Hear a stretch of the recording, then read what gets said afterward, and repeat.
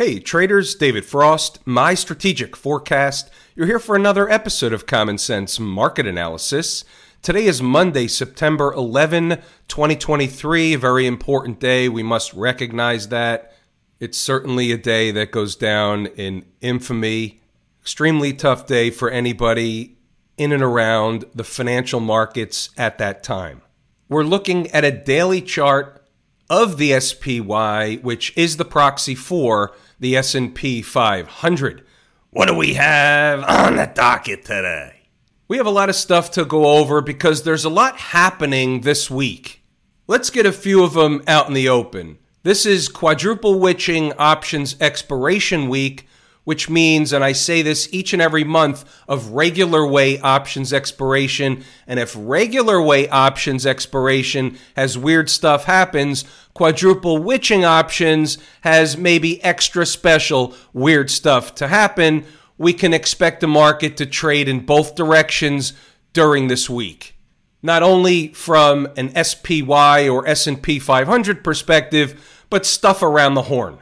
I also have one of them there cycles in and around Tuesday, meaning turnaround Tuesday. Maybe it stretches into Wednesday.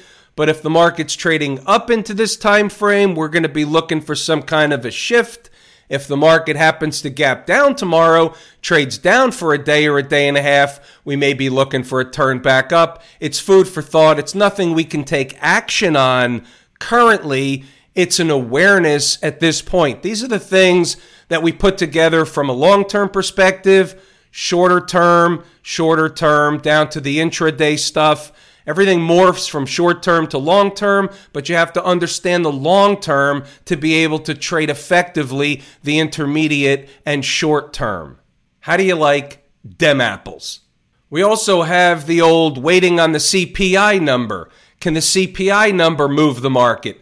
Well, yeah, we don't care what the actual number is, but what we do know is at 8:30 a.m. Eastern Standard Time when they release the data, the market can certainly make a move. Up or down, we don't know, but likely provides trading opportunities intraday. That's why we like that stuff. Volatility is a trader's best friend.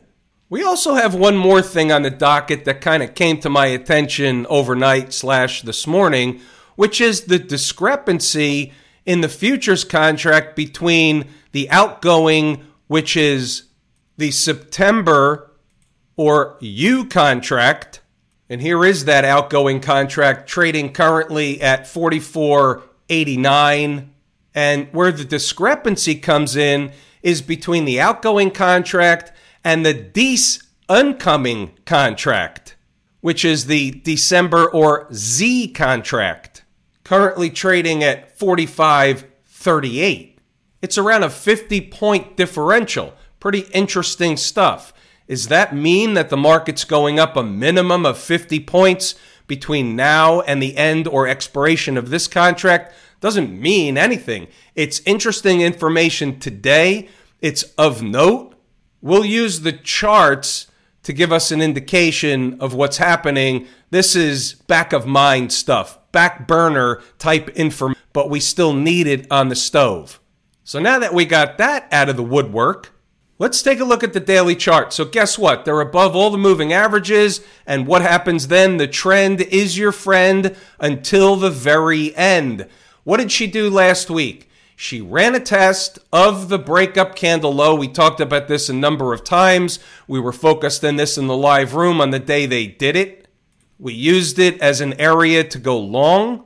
They've sufficiently bounced off that area to call it a successful test. Doesn't mean they will or won't come back down. That's not what that statement means, but it was a successful test and a pretty decent bounce away. Now, the trend is your friend. She's in an uptrend from the low that was made mid-August. So when you look at this and you say, all right, well, I guess I could draw a trend line here, but that's way too flat, if you will. So if the market's down there, we may pay attention to it, but it's nothing we need. But what we do have is a series of higher lows. We have a low that was made mid-August. We have a retest / higher low that was made. And now we have another higher low. Can we have a higher high than the high that was made over here, which was on September 1? And the answer is, yeah, we can. I don't know whether we will or won't expect that, but they can certainly challenge that place. They can even do it this week if they want to. And we flip over to the weekly chart, which we look at all the time, and we see what? They've been above the moving averages. All they did was come down in the vicinity of home base. They never even touched home base. They rode it for a little while. Home base is trending up. Home base is the 20-period moving average. It's the red upsloping trend line, and they're riding home base. They're not that far away from the recent highs. When you look at the big picture, this is just a pullback in an uptrending situation. You have to be the umpire calling balls and strikes. Did anybody make money today inside the numbers and in the live room? Post it under the video. Let's hear about it. Let's give credit where credit's due, not to me, but for you taking the trade. Let's see what we had at 0 dark 30. You can read most of the rhetoric yourself. Pause the video, read the notes, go back to the chart. You know the routine. We start with 447.11. This is important because of something that will come up later. Price was below that, and it's overhead resistance. Well, guess what? It's the gateway to another leg higher. So while they got above that in the pre-market, that's a number that's going to come back around. We had some lower stuff if we needed it. We didn't need it, so we'll move on. Let's see what we had as we get closer to the opening bell. Let's keep it simple. They're on a Monday morning small melt-up operation. So this is the 9:15 post. This is the setup. We're looking for the morning trade. Where is it? Here's the layout. This is laid out for Inside the Number members. It's laid out for Inside the Number live room members. We take the trade together. We move on. They're into overhead resistance to start the day. 448 to 448.50, give or take, is that spot. What spot? Where they should find overhead resistance and react back down for a scalp with potential. For those of you that are new, what exactly is that? Our scalps, we look for 5 to 7 S&P handles. It's 50 to 70 SPY points, or cents, I should say. 5 to 7 ES points, or MES if you're playing the micros. We have a lot of traders in the live room trading options. We have something for everybody. Holding the trailer part is where we have the potential part. We take the basic off the table. We treat it as a business. We put some money in our pocket. And if they give us a double, triple, Whopper Jr., Whopper with cheese, home run, whatever you want to call it, we never know which ones are going to be those Whoppers. Hence, we hold a trailer. We know where the trade is wrong. Getting above 448.50, not just a spike. Some spiking would be normal. It says it right here. Staying above would not on the first time. First time, best time. We talk about this in the live room all the time. And here's what happens if they're wrong. If it closes above 448.51, the door opens for other stuff. We didn't need that. So the whole thing was laid out at 9:15. We think better in pictures. Right of the vertical is today's activity. This is the actual screen that was shown in the live room. With these specific lines or horizontal trend lines on the screen, 448, 448.50, they run up, they spike it. What's happening? It's the Johnny-come-latelys. It's the chasers. Market's gapping up. They want to hop on board. They want to go for a ride. As soon as they get enough of them in, what do? They flip the switch. They pull the rug out. They issue a pie in the face. And we're standing there not only to pick up the pieces, but we're there as what's called the anti-pie. Traders of all shapes and sizes took a scalp with potential. Some got a double, some got a triple, some got a Whopper Jr. Some bought 447.11. Remember, that was on the board first thing in the morning. Remember, pause the video, go back to the notes, double check the work. It showed up again here.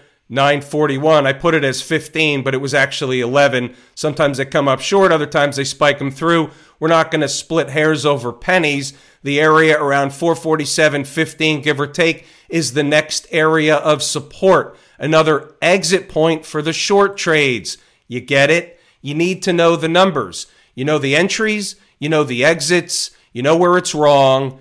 increase your success rate. Pause the video, read the notes, go back to the chart to double check the work. By the way, the next way station is what? 446.60. Back to the pictures, the line has been moved to 446.60. That was essentially the gateway to getting down toward the gap. They never did that. They turned around and went back in the other direction. It pays to know your numbers. Pause the video, read the notes, go back to the chart to double check the work. We didn't have any of the stocks on the move. There were 3 potentials, but none of them hit their entry objectives. We'll be back tomorrow in uniform, ready to go with those. What's going on over in Camp IWM? How about a little relative weakness for the boys? 184 is an important place. It's really the gateway to whether this thing begins to unravel or not. They need to stay above there on daily closes. They need to bounce. Otherwise, if they just hang around down here, they're going to start building energy to go lower, another leg lower, Southern Lane. Remember, we brought this up a week or so ago, maybe a few days ago. We really have a series of lower highs across the board.